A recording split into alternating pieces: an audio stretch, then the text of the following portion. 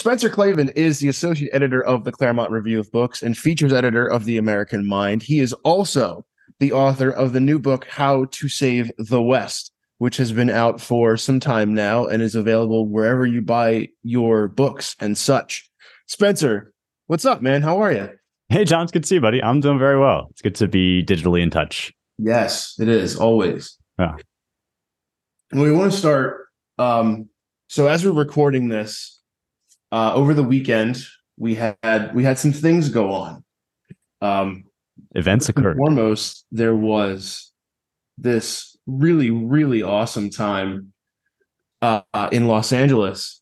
The LA Dodgers actually had their Pride Night celebration, and it went about as well as you could expect it to go.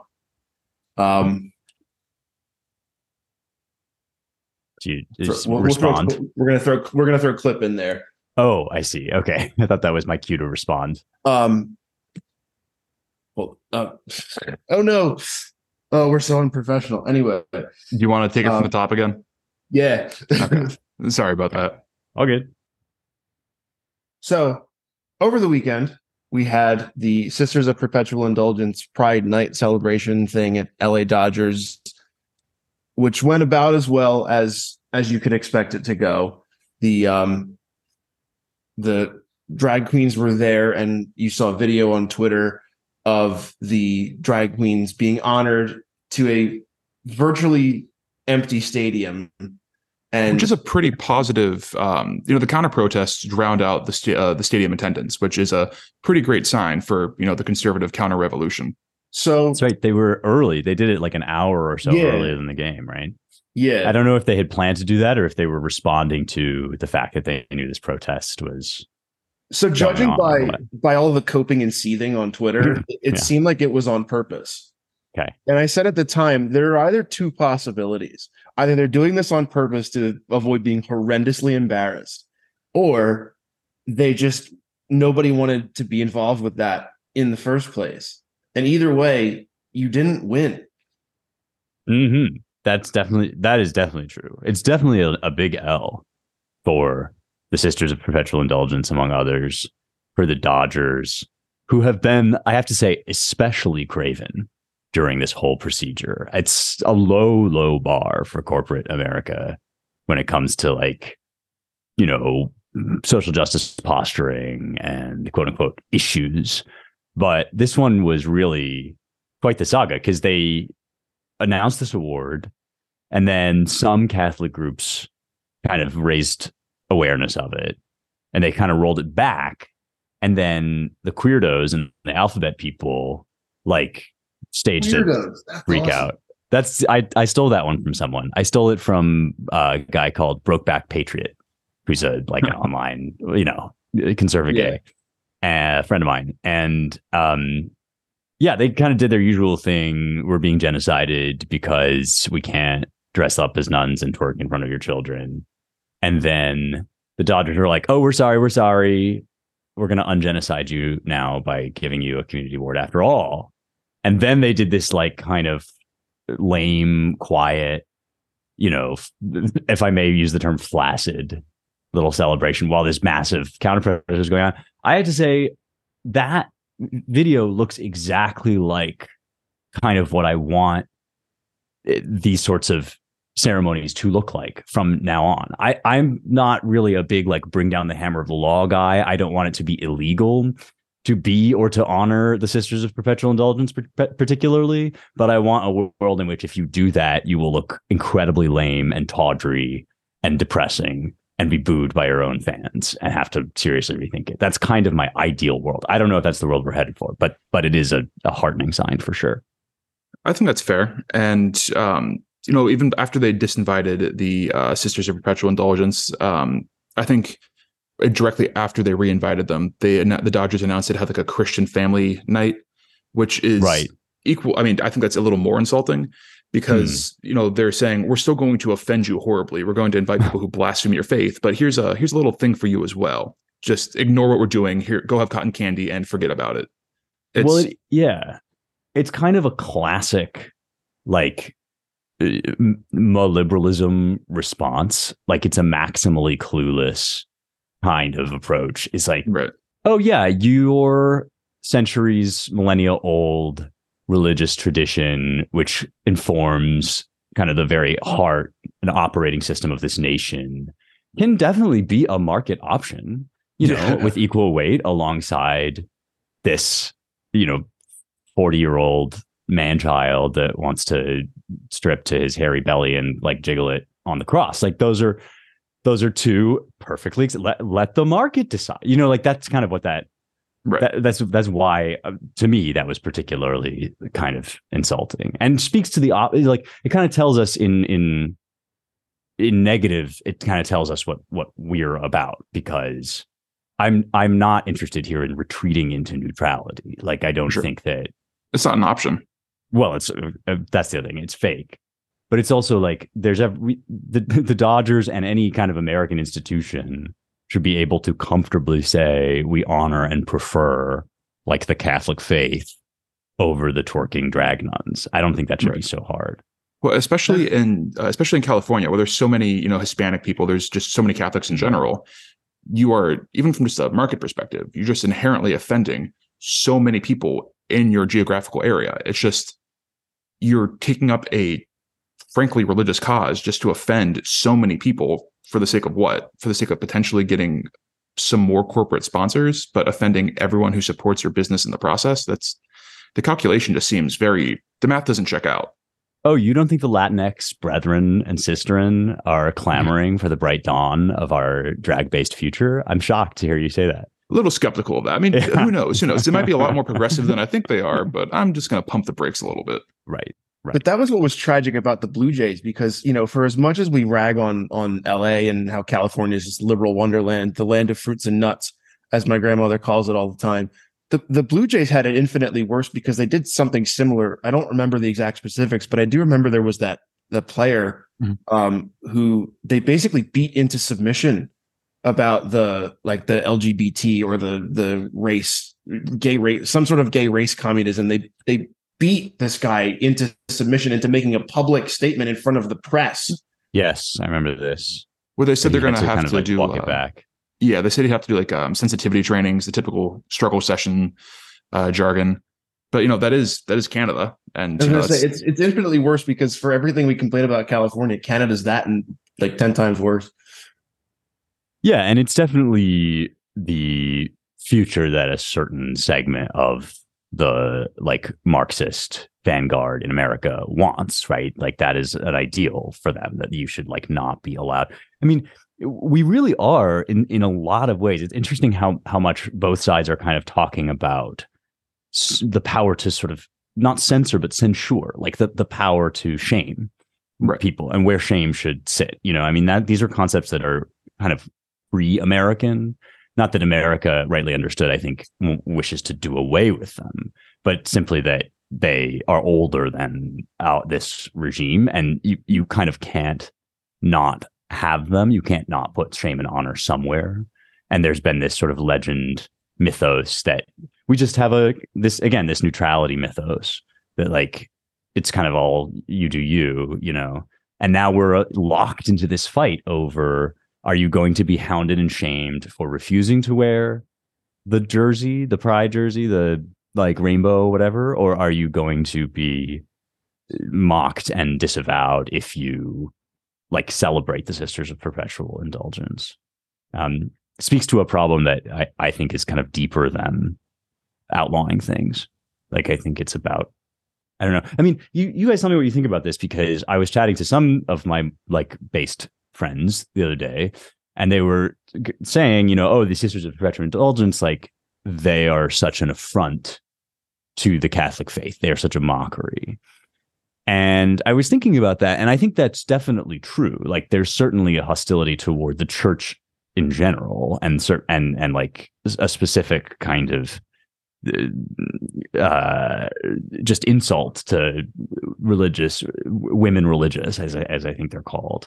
But it's also the case that like back in the War on Terror days, we were all sort of proud of ourselves for allowing all these different forms of mockery. Like, isn't it great that we have free speech and like you can mock any of our religions, whereas the Muslims get all up in arms if you make a caricature of Muhammad, or they like blow up Charlie Hebdo, or they do whatever.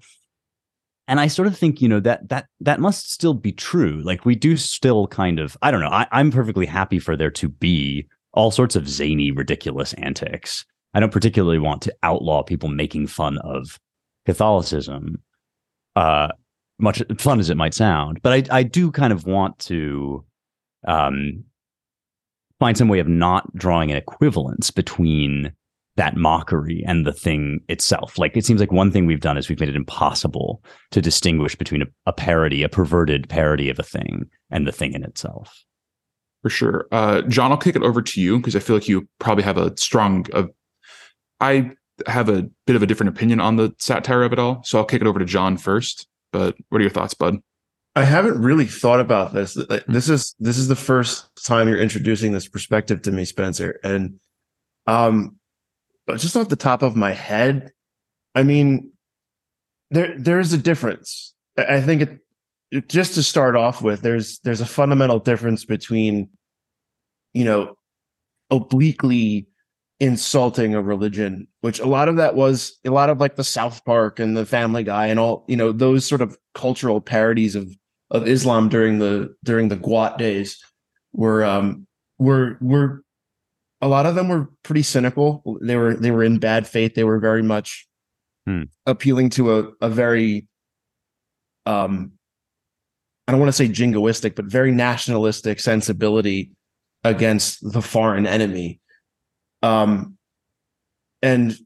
just associating, the stereotypes that came out of that about Muslims.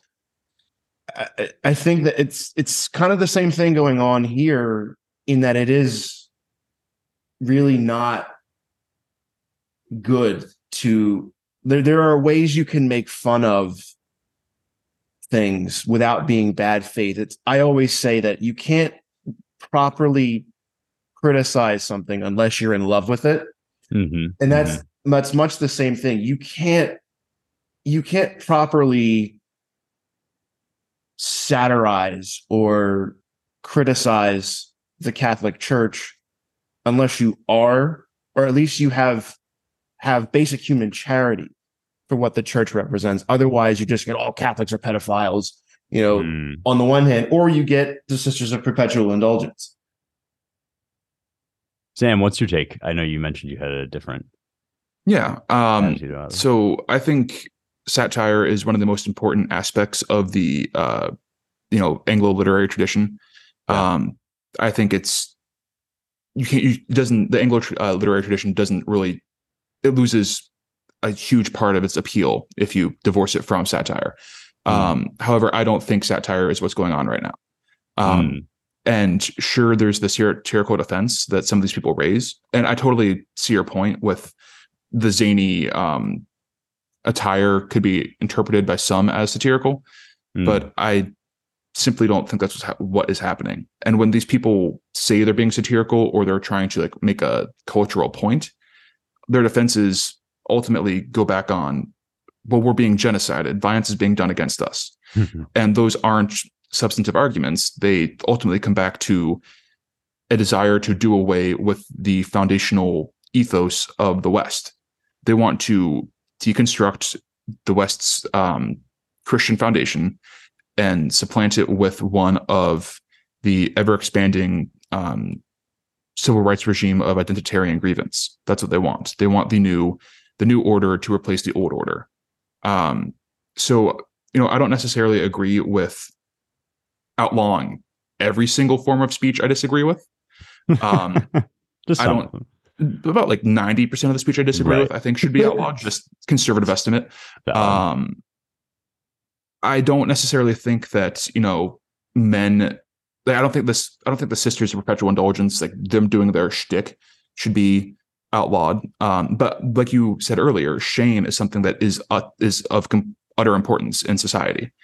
And going back to the properly oriented and properly ordered component of your earlier comments, we are a deeply disordered society. Yeah. The West has been for entirely too long. And we have lost the will to actually say, hey, this is wrong. The older ways were correct. We need to get back to that and properly enshrine them as correct and actively disavow these things that are not satirizing the proper order, but disavowing it and trying to supplant it.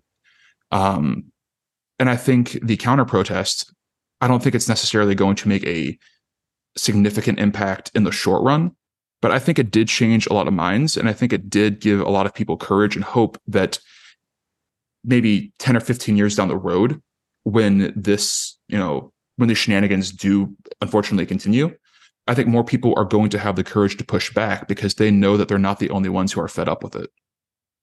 Those are both very interesting comments. I quite agree that in the main, this Pride has been a bit of a white pill. This Pride Month has been more of a white pill than a black pill. It's certainly furnished both.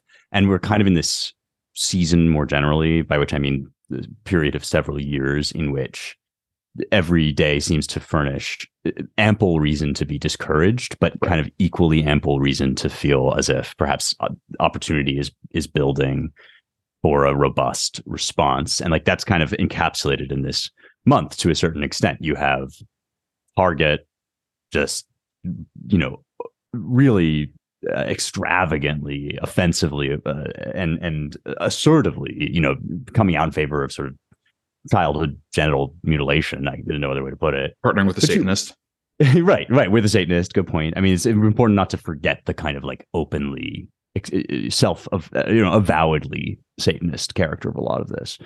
And then on the other hand, you also have kind of real conservative movement against that. You have genuine backlash with consequences and all of it. Yeah, I mean, I agree with you, Sam. I don't really think that you should outlaw the Sisters of Perpetual Indulgence doing their shtick. I take the point that both of you made to an extent that satire may be the wrong kind of lens or mode for thinking about this at all. I raised that issue because that was part of the initial critique of it, that this is like a parody of or an insult to the mass, right? And it just put me in mind of, or caused me to think about a time when, being parodiable or being open to satire and mockery was kind of touted as one of the West's great strengths. Right. And all of the pieties from that era are up for a lot of kind of reinterpretation. But I think it bears kind of thinking about, to me, it really does just keep coming back to everything that we're saying, just keeps coming back to like, what we're really in a fight over is what we're going to honor as a society and also as a state. I mean, because there's also a whole range of stuff like, what are you going to use state funds to honor, to, what sort of statues are you going to erect outside your state house? What flags are you going to fly? Obviously is a really big one right now. And yeah, I do think the conservatives are like exerting a lot of energetic demands on that front, which are quite heartening. And that kind of is a good transition to a point I wanted to pose to you, gentlemen. Juneteenth, when in 2021, when the bill was signed to make Juneteenth a federal holiday, it was called the Juneteenth National Independence Day Act. To me, that's pretty explicit. That, going back to what I said earlier, it's pretty explicit that is meant to do away with the old order. 4th of July is just called Independence Day. It's not called National Independence Day. Whereas Juneteenth, where it was making it a national holiday, it was predicated upon, the summer of love, great racial animus, great hostility. The political culture is, still fraying, still reeling from that. It's pretty apparent to me that, or at least I believe it's apparent, that the whole intention is to do away with the old order and just usher in the refounding of America upon the new civic pantheon of just secular leftism, upon grievance, upon eschewing everything that was the founding, essentially. Get rid of reverence for natural law, get rid of republicanism, get rid of federalism, just usher in these identitarian coalitions, give every group their holiday, their month, use public resources to accomplish that, erect the statues to who will vote for whoever wants the statue, and so on and so forth. What are your all's thoughts? Here again, I feel that it is possible to take the quantum pill. This is like my personal pill. Everybody's That's got a new pills. pill. I'm not familiar. Okay, well, this is the Spencer Klavan branded pill that I've been shilling for a while. So everybody's got a pill now. You take the red pill, you take the blue pill, you take the black pill, you take the white pill, or whatever. Yeah. The quantum pill is the kind of pill that we've just been talking about, where it's different depending on how you look at it. So, like, quantum phenomena have kind of a range of possible measurements until you measure them. Right. And that's the point of the quantum pill, is it's like, it's got kind of, there's like a range of possible interpretations, each of which, like, no one of which can rightly be said to quite be exclusively valid. So, like, you can certainly look at Juneteenth, and like one way that I've been looking at Juneteenth today is, here I am in Tennessee. Last year, I remember kind of freaking out about, well, now this is going to be enshrined in our secular liturgical calendar, and everybody's going to have to go through all this rigmarole. And there's been a lot less of that than I had anticipated. And that's sort of itself heartening, makes it feel like this was kind of maybe more of a flash in the pan than a, real sticking, one of the ones that would really stick. But I think that in principle, Sam, I essentially agree with you. This is one of the left's most effective tactics to back people like us into a corner, because Juneteenth, in principle, I'm going to put some asterisks on this, but in principle, I don't object to celebrating the end of slavery in some way or another. That's not in itself. That's not something I dislike or would disapprove of. In practice, it was obvious at the time that people's good faith sort of acquiescence to that and their general non-racism, and it was always the fact that people aren't racist that they kind of use as part of this tactic, right? People generally aren't racist. People are generally happy that slavery's over. And so that was used to say, well, if you think that, then why shouldn't we have this holiday? The answer to which was everything you just said, Sam, because like that holiday is being worn as a skin suit. Like, it's been hollowed out of its content. And as Cori Bush herself said, right, it's Juneteenth and reparations. It's Juneteenth and, the new amendment to the Constitution. I can't remember all the things she listed, but it clearly came kind of packaged with all of these radical Marxist ideas. And often radical Marxism can, in the moment, sort of borrow the paraphernalia of like useful liberalism, like moderateness, essentially. And that puts us in this really difficult position, because what we want to say is we reject the underlying logic of this action. The only options in front of us are, do you accept the outward form of this political event or not, right? So you either kind of do a Ted Cruz where you're like, yes, Juneteenth is great, we love Juneteenth, or you do a, like, I can't think of a figure that I would side with, but you do a, like, Juneteenth is awful and it sucks. And I guess my like impulse is always to say, the logic of this Marxist revolution is what I have my eyes fixed on directly, and coming up with symbols old and new, forms of celebration old and new, that countermand it in a positive direction, that say, no, what we believe in is this. We believe all men are created equal. We believe in that. And like July 4th is how we celebrate that. Maybe there are like ways that we celebrate that in 2023 that like the founders wouldn't have thought of. Maybe we do it online in different ways, but we also do it in the old ways. And we kind of leave all of this we need to somehow sidestep all of the Juneteenth discourse, lest we get entangled in kind of a reactive form of politics. I guess that's the log line of what I'm saying. Well, this is a perfect segue, because I knew exactly where you were going with that, Spencer, because you said it on the American Mind podcast like 3 years ago, and I've latched onto it ever since. This trick that the left pulls, where they attach like very, very common. You take a principle that's very ubiquitous. It's tautologically true. Black Lives Matter. And then you attach it to something that's very unsavory. And then you hinge it to the idea that in order for you to be in polite society, you have to affirm Black Lives Matter. You have to affirm Juneteenth. And in so doing, you are therefore affirming the underlying realities that Black people are oppressed, defund the police and all that. The other Semantic point, overload. Yeah, makes sense. yes. The other point is that we do it. I'm sitting here, I'm looking at the Wikipedia article for Juneteenth right here. And I mean, first of all, it was in the Platinum Plan in 2020, which was something you can knock Trump for, obviously. But, and forgive me, because I'm going to have a moment of indignation here.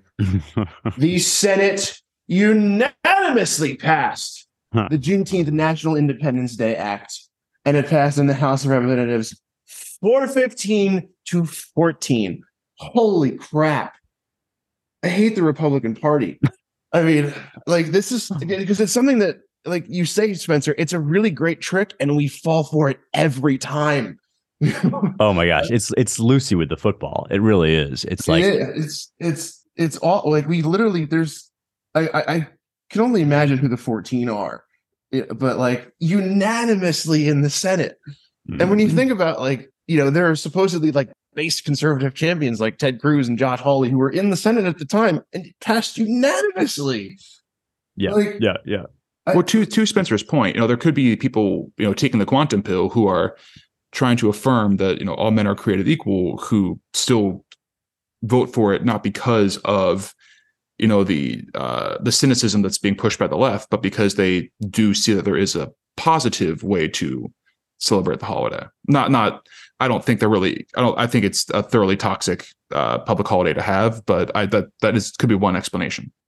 Yeah, I think it has become impossible to celebrate. I think before they made this ordinance, it was possible to celebrate Juneteenth in a healthy American way. And I think it then immediately became impossible, which is another effect, an intended effect of these sorts of gambits.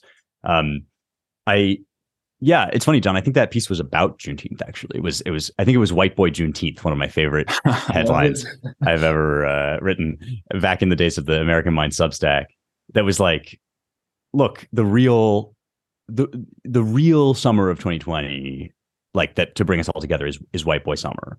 Not because you have to be white to celebrate it, not because you have to be a boy, but because there's this like antic post-COVID vibe in the air. I guess it was 2021 or something, of like, look, drape yourself in the American flag, chug a bottle of mayonnaise, and like grill in the backyard with your friends. Like there's there was just something in the vibes. And this is like, conservatives classically bad at reading vibes or being cool or doing all those things. Like, I understand that, but it does seem as if like we need a little bit of our own joy to answer the airsats joy that is always on offer among the woke, right? There's always like this kind of carnival-esque party that's supposed to be happening. And if you actually go over there, it's actually closer to like Hieronymus Bosch's Carnival of Earthly Delights. It's like a kind of hellscape of nightmare fuel, but like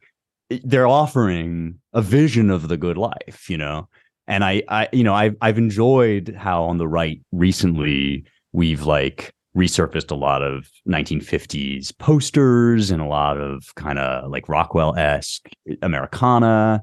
And I think that stuff is all really great. But I also think that, you want like the pit viper wearing like right wing bro, you want the kind of 2023 like the chaos agent, unabashed, very online, and like and even like multiracial, like the Arab Chad joining hands with the Catholic Chad. I think like that's a big part of we were touching on this reconsideration earlier, but it's like, it was a terrible mistake to frame the great civilizational divide, the great class of civilizations, as one between Christendom and Islam, i.e. within the Abrahamic Brotherhood, as opposed to, or among the Abrahamic faiths, rather than between monotheists, Abrahamic monotheists, and the rest of the world. I mean, I'm not saying we should all convert to Islam, but I do feel like there's like a certain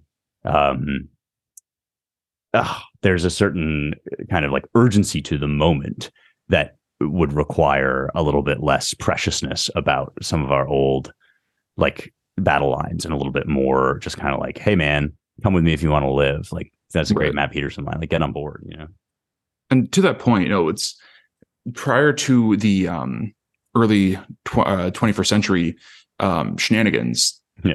is Muslims are pretty reliable Republican voters, and they're objectively they have conservative social values. Right. And the fact that it's taken this long for those to reassert themselves, or for those values to kind of politically reassert themselves, it's kind of fascinating. It just took, their kids being explicitly groomed for that to happen. It's kind of interesting. That and like the fading away of the towel head kind of, because there was like a big less cultural hostility. Yeah. Which is understandable. And like, I don't know that if you could play the tape back, you could do that moment much differently. Maybe you could. I don't know. I was sort of not of majority at that point, but like, be that as it may, it's understandable to be. I mean, I think there's a lot of these groups that's kind of like understandable to be among them. And the left is constantly telling you Republicans hate you, and Republicans are kind of like bumbling along, struggling to like, I mean, who besides Donald Trump, for all that we may say that is good or bad about him, who besides Donald Trump like goes into black neighbors, speaks directly to like black people and says, we're your friends. The left isn't your friends. Like there's like a certain, it's not so much a racial politics as just like we've given up certain demographics kind of as like blue seat of the ground. Yeah. If I recall, pandering. So a lot of times, they do the same things the Democrats do with, they run black candidates in black districts. And even then, like even if they have like the audacity to pander, it's seldom even pandering. It's just forfeiting the ground, because pandering, you at least make a try. Because the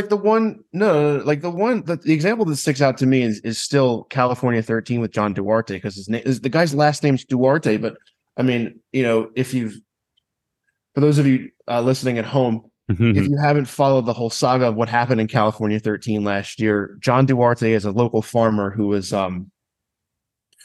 he was a farmer in the Central Valley in California, and he ran as a Republican against the sort of, I guess you could say, dissident online right-wing backed candidate David Giglio. And John Duarte was deeply, deeply unpopular with the Hispanic community in the Central Valley, which makes up like a quarter of that district. And like the Hispanics didn't want to vote for the Democrat, but they really didn't want to vote for the Republican, because the guy who had apparently said on tape that like he's going to get the Mexicans to vote for him because he gave them jobs, because he's a farmer. Like, what? And he did win, but he won on the backs of old white people voting by mail. So, like the Republicans do, there's other examples. There's, Kim Klacik, some of these like grifty candidates in major cities. Like the Republican Party doesn't know how to actually authentically communicate with voters, which is just tell it like it is. Well, this is the positive side of the quantum pill, right? Is that it is no longer, I hope, as necessary to pander in racially coded ways to win some racial demographics. I mean, the big data point we have here is Ron DeSantis in Florida in 2022, where you've got an agenda that is expressly cultural, that does involve lawfare of a certain kind, but that is not, yo voy a votar por Donald Trump. Like it's not like, oh, that was great. I love that one. Dude, I still get that stuck in my head all the time. And yet, like, it speaks simply to the fact that like one half of our available political options has become like war against normalcy and nature, kind of as Sam adumbrated when you were talking about what does Juneteenth stand for. It stands for like, we hate all of these like things that basically everybody likes and can like flourish with. Like if you actually let people into like, normal family life, 99% of them are going to do great and be happy. And black people are the same way. You poll black people on like all of these issues, they're pretty conservative about them. The left sort of has successfully presented the right as the new Jim Crow or whatever, and like used a kind of mixture of handouts and calumny to persuade them otherwise. But like their actual issues are pretty conservative. Similarly, Hispanics very much this way. And the rubber is increasingly meeting the road to the extent that like your vote really does make the difference between like Susie in a locker room with a bearded like weirdo and not that. And like, let's do something besides that, you know? And I do think that there's like something to the all Republicans have to do is not be crazy or stupid, and they can win. But those are two very big hurdles for the Republican Party, as you indicated, John. Like that, we're very eager to like either make total like cringe displays of apology and self-immolation, or just like kind of spin off into these useless détentes and tête-à-têtes with the increasingly radical left. And all you have to do is just say, this is where woke goes to die, turns out, right? Like, we all hate this. Let's all just do something else instead of that. So there's a persistent complaint per the 2022 midterms, regarding the 2022 midterms, that, you know, a reason why there was a red trickle, not a red wave, was because of candidate quality. Yeah. Do you think that's an example of, you know, picking, you know, crazy candidates who got involved in these little squabbles, or do you think that's a separate issue? Because I do think that could be the case in some of these races, but overwhelmingly, this is a debate we've had on the show too. Well, I mean, yeah, I think it's a little of column A, a little of column B. Column A being the personalities a bit, and column B being just the seemingly permanently changed nature of the American political landscape. Yeah. Because there's a pretty seemingly insurmountable obstacle with like the 24/7, 365 get out the vote by mail regime. Yeah. And regardless of candidate quality, you could have the most perfect candidate in the world on the right in every single race around the country. But if you don't have an equivalent funding apparatus, an equivalent ballot harvesting apparatus, that probably won't even work the same for Republican voting demographics anyways. Well, look, Republicans are kind of disadvantaged. Yeah, like as we at time of taping, John Fetterman is an elected official in the United States of America. Like cousin It occupies like a seriously high elected position in this country, and so I think that alone speaks to your point that it's about more than candidate quality. Right. Like if our only problem were we weren't sending our best, then like neither are they. So whatever, like politicians suck. Ours especially suck. We are at the end of an era. Therefore, ours are all old and they have bad ideas, like outdated bad ideas.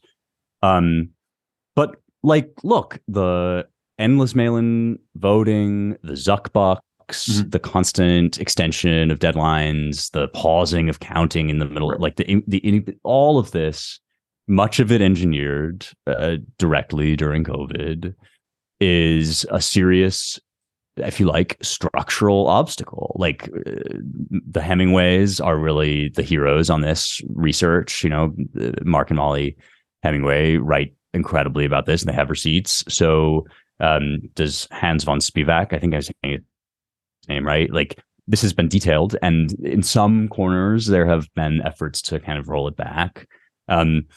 You know, there have always been, like going back to Tammany Hall, there have always been kind of corrupt machines. And usually what that meant is you had to build in a little extra margin, like you had to win sort of extra hard. It was, you have to beat the sheet. Exactly. It didn't amount to a kind of foregone conclusion. And to be fair, sorry to interject, but to be fair, like, what's the rule?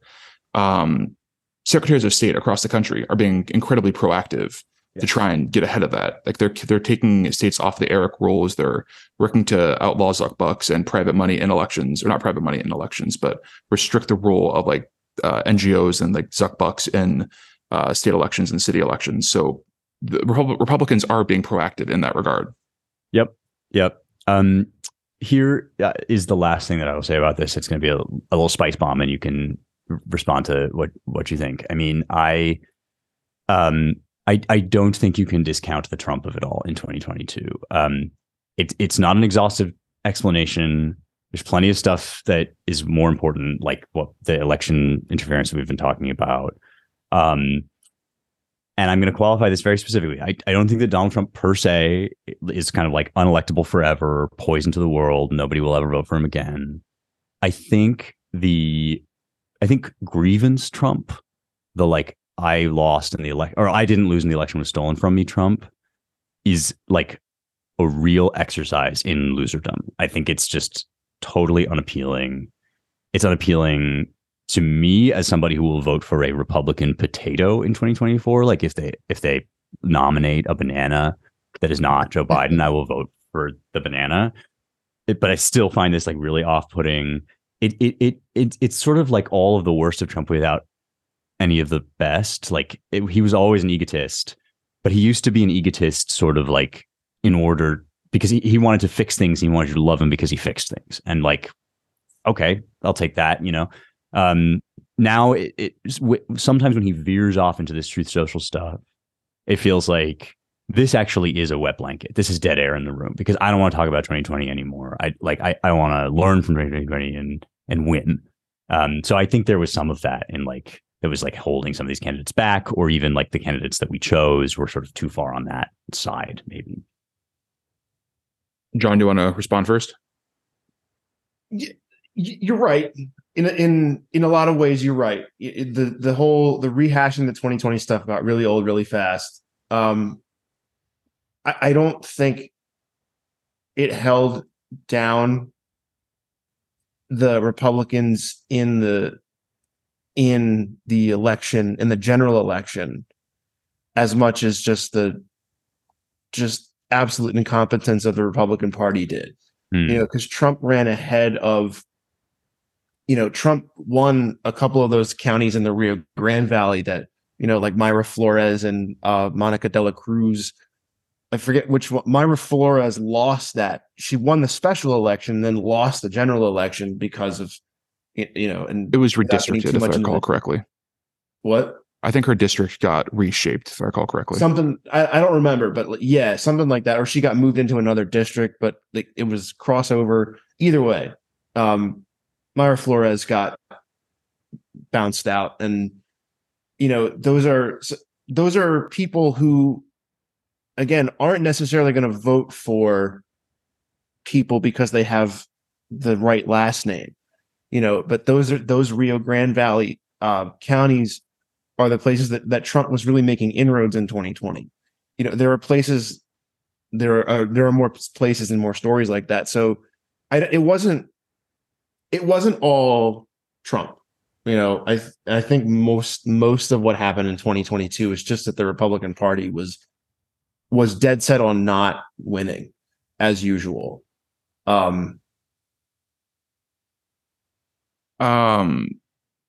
I don't agree that the GOP wasn't. Rather, I agree and I disagree. I think it depends on the race. I think there are specific races that Trump's involvement cost the race.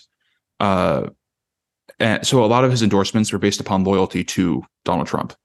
And I very much respect loyalty in politics. I think loyalty in general is one of the most important things in life. But Doug Mastriano, for instance, was a terrible, horrible candidate in Pennsylvania. Nope. Got to push back on that. No. I got to push back on that one. And because we can get into that later, but that's besides the point I'm making, is that he dragged down the Senate candidate and everyone else on the ticket. But that we can get into we can get into Doug Mastriano later. That's besides the point. And then you have issues like in Michigan with Gretchen Whitmer, who was helped significantly by an abortion referendum on the ballot. And then there are a whole host of issues in places like Arizona. There was Dan Boddock in New Hampshire, if I recall correctly, that Trump got in a personal beef with, and that very likely cost him that election. And then you have a host of people who are just kooky personalities who posted memes on their official campaign pages. Mm-hmm. Personally, I think a good amount of those races, Trump's personality kind of came out in more ways than it should have. Because if it was solely just a referendum on Joe Biden and the Democrat state of affairs, rather the Democratic Party's state of affairs, in the old order where it's go on election day, one person, one vote on election day, I think we would have crushed. I think it would have been a red tsunami.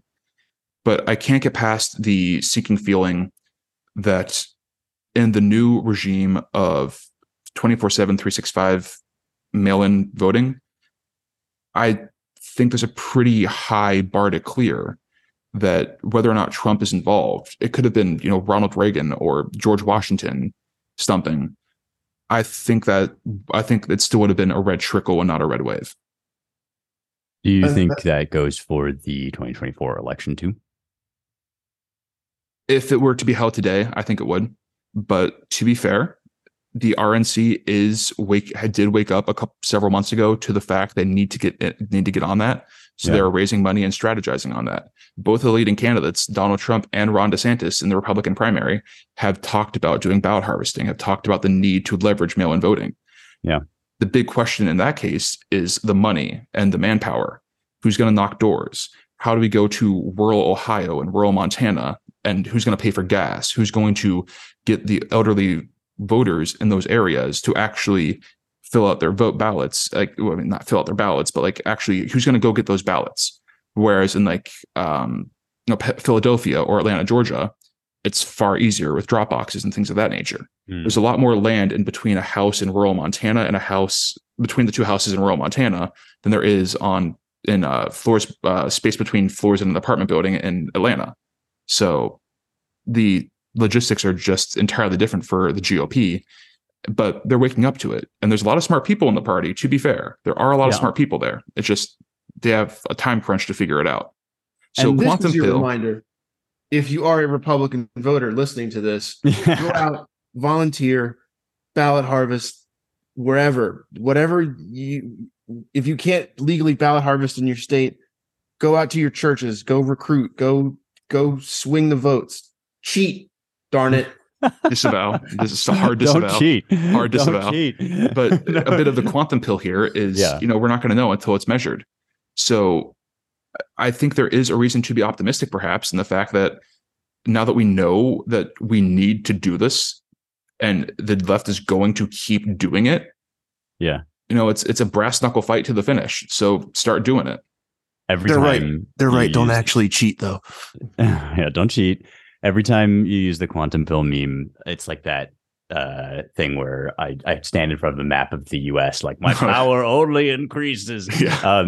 But no, that's a perfect application of the sort of thing I'm talking about. And to your point about distractions, it's like those questions, those logistical questions, how do we get this movement how do we get boots on the ground, if you like, are much better answered if you are not simultaneously litigating inane squabbles between Trump and his 10 different ex cabinet members, right. Those sorts of things don't help. And I guess there is certainly something to be said for, I like your point about loyalty. I think loyalty is certainly a virtue, and there's even such a thing as loyalty that will, for instance, keep you from publicly criticizing somebody, at least until you have severely censured him or her in private. Until you want to write a New York Times bestseller that throws them under the bus type of thing. Of course. Right. Yeah. You got to save or run for president yourself. Right.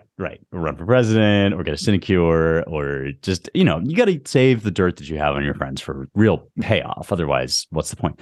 But no, the thing where the content, there's some phenomenon where the content of the discussion becomes exclusively limited to Donald Trump rather than Donald Trump's views on X or what Donald Trump did about Y. And that is this kind of weird cult that I think is kind of holding us back. I'm in no way. I think the memery of it all is sort of interesting because I'm a big meme fan. I see that a lot of it can be off-putting. All of this kind of online talk can be off-putting to normies, and normies run the country still.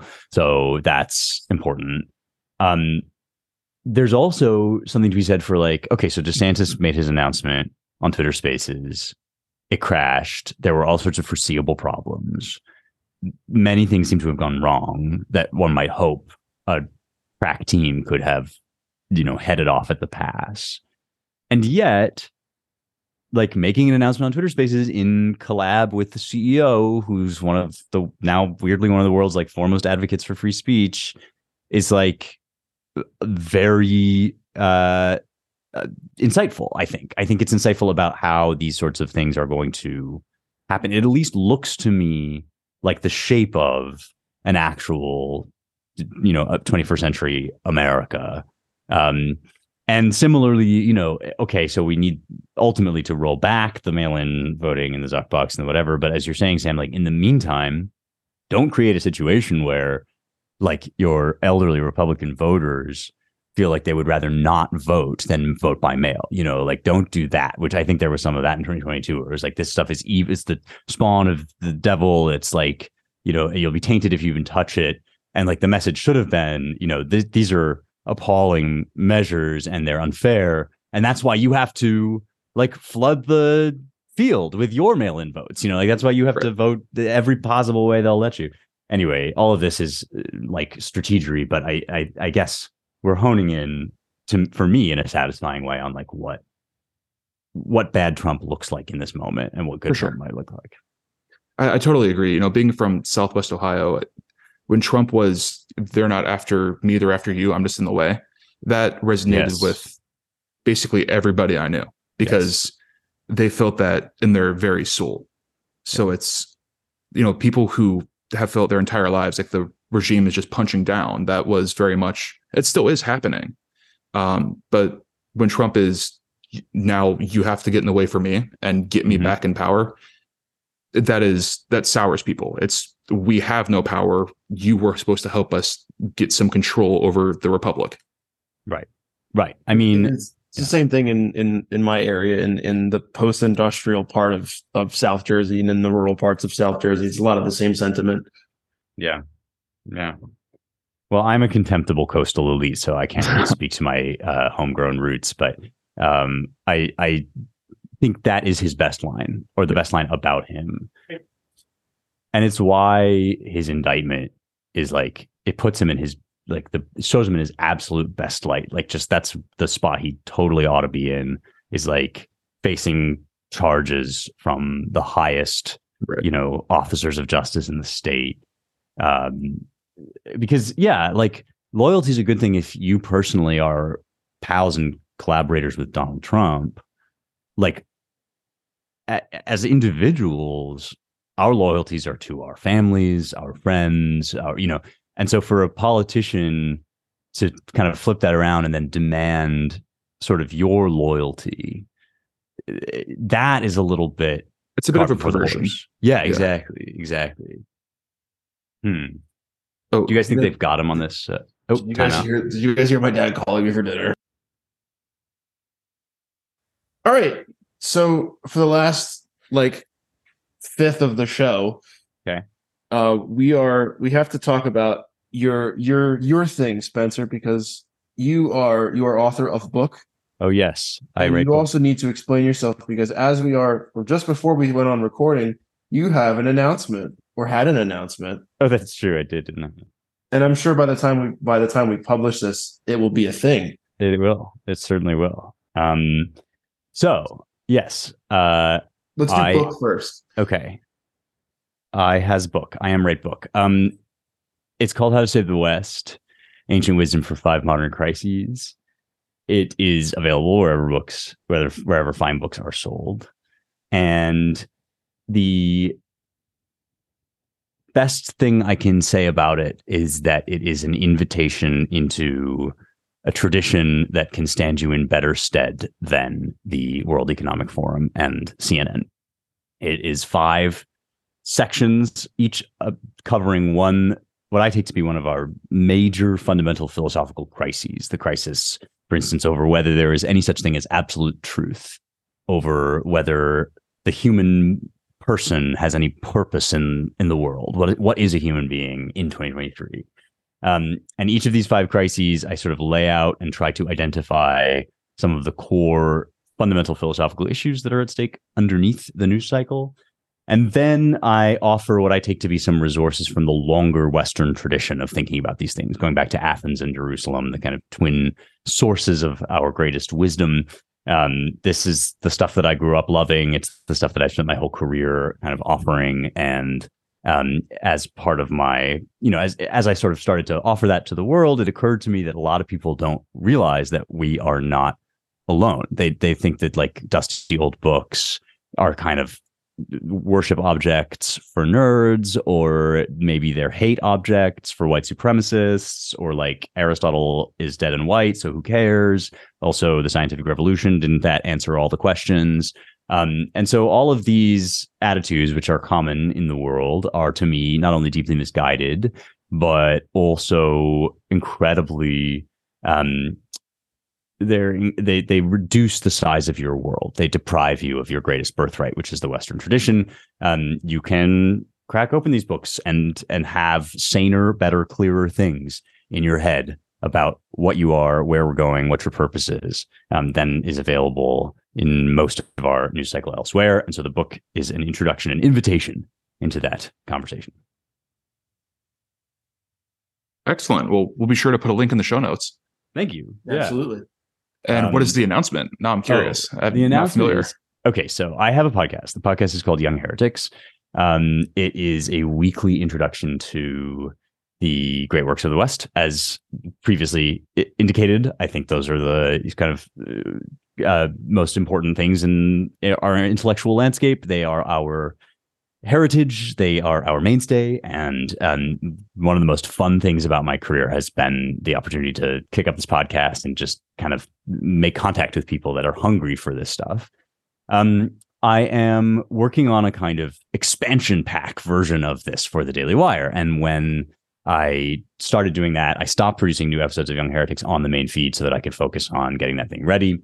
It's now in the works. We've filmed a bunch of seasons of it, and we're editing it, but it's not going to come out for a little bit. And so I thought a cool thing to do in the meantime would be to relaunch Young Heretics. So starting tomorrow, as of this taping, we'll be doing new episodes every week. The first is going to be a series of episodes on what is virtue.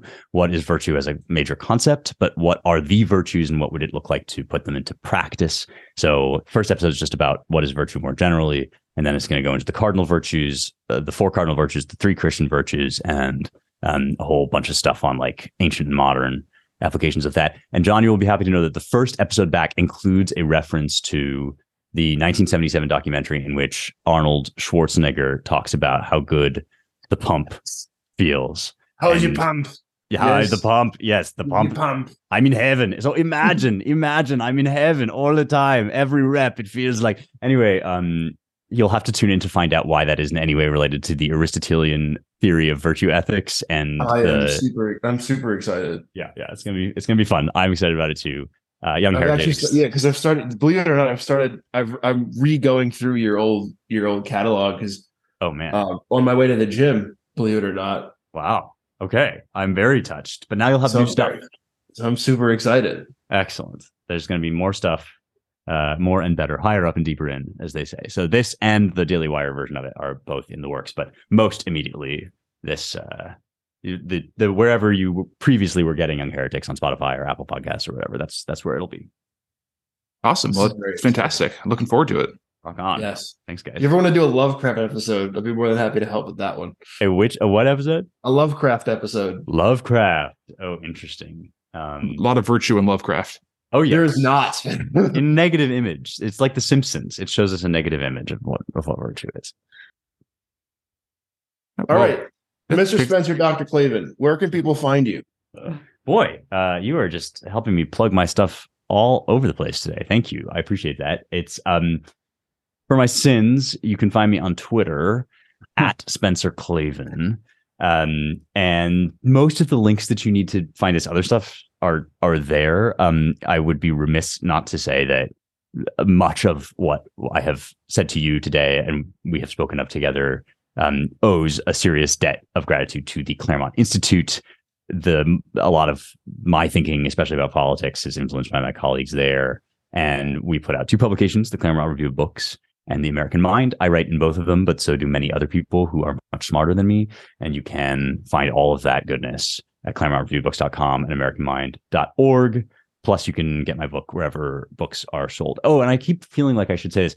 I did read the audiobook. So if you're listening to this podcast and you like podcasts and you like listening to things, you can also get it on Audible, read by me. Very good. That's also how we know Spencer is through Claremont. Yes, true. Because are you guys both alums? I know. I know. Yes, Don, you both are alums from 2022. Yeah. Sam, you were there too. Okay. Yes, awesome. Excellent. Yeah. Well, thanks for coming on, and hope to see you soon. Absolutely. Anytime. This was lots of fun. Thanks, guys. Thank you. Hey, folks. Hope you enjoyed the show. Be sure to like and subscribe to Heavyweights Podcast on both YouTube and Rumble. Follow us on Twitter at Heavyweights76, and the show is available for download on all major platforms as well. Hope to see you soon.